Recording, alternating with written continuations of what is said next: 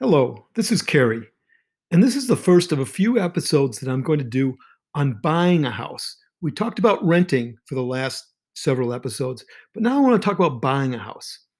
And I want you to remember when you buy a house, buy it when you are ready. Okay. And I'm going to tell you something that flies in the face of what many so called experts say: buy less house than you can afford. What people tell you to do, I heard when I was younger, and everyone says, buy more than you can afford, buy more house than you can afford because your income's going to always grow. I think they may be right. Hopefully, your income's going to continue to grow. I would hope so. If you're young, it's going to continue to grow. Sometimes if you're older, it's going to be decreased. But I'm talking about, call it starting out in your life when you're buying your first home and not knowing what to do. You're going to hear that from everybody or most people. I think, you know what? I think it's a risky proposition that puts too much pressure on you for the wrong reasons. Why not buy a little, just like I say with everything else, live a little bit below your means, buy a house that's a little bit below your means. Buy a house, you know what, that you go, I can sleep at night. Why not start out buying this house that you can afford?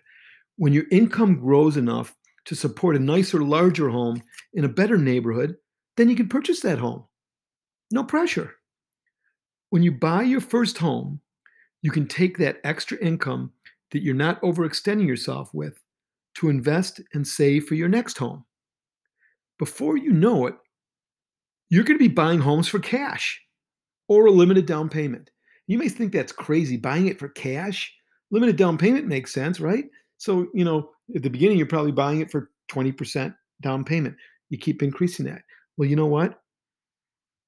This is how I did things as I got older. When I bought newer homes, I figured out, you know what?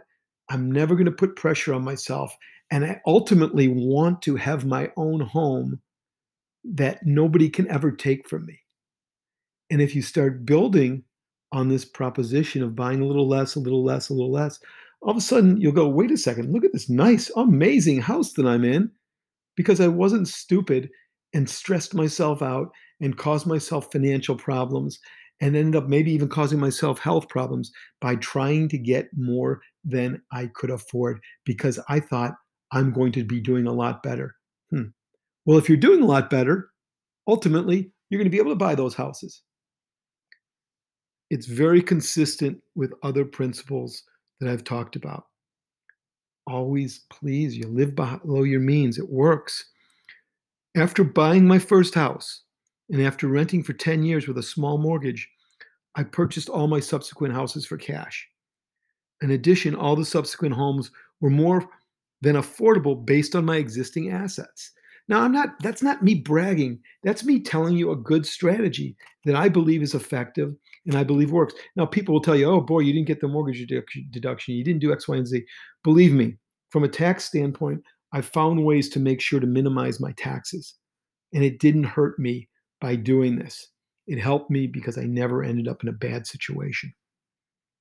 Most importantly, okay, financially great, but from a enjoyment standpoint, this strategy allows you to enjoy your young adult days without the pressure of a high mortgage and the responsibility of owning a home that you can't afford. If you combine this with what I said with renting, you rent, you rent, you rent. Well, while it makes sense for you to do rather than buying a home, and you save up the money to buy your first home so that you're actually putting down a more significant down payment than most people would do. And you're not putting pressure on yourself. Now, a lot of people will disagree with this strategy. It's probably controversial, like a lot of the other things that I say in my podcasts, but it depends upon your called risk profile. If you want to be more risky, do more risky things, that's fine. If you want to be less risky than what I do, that's fine also. But do it according to what you think is important to you and how you want to manage your house, how you want to effectively live your life. I hope this home buying strategy makes sense for you. If not, I hope whatever strategy you use does. This is Kerry Siegel reminding you to please Take control of your money before it takes control of you.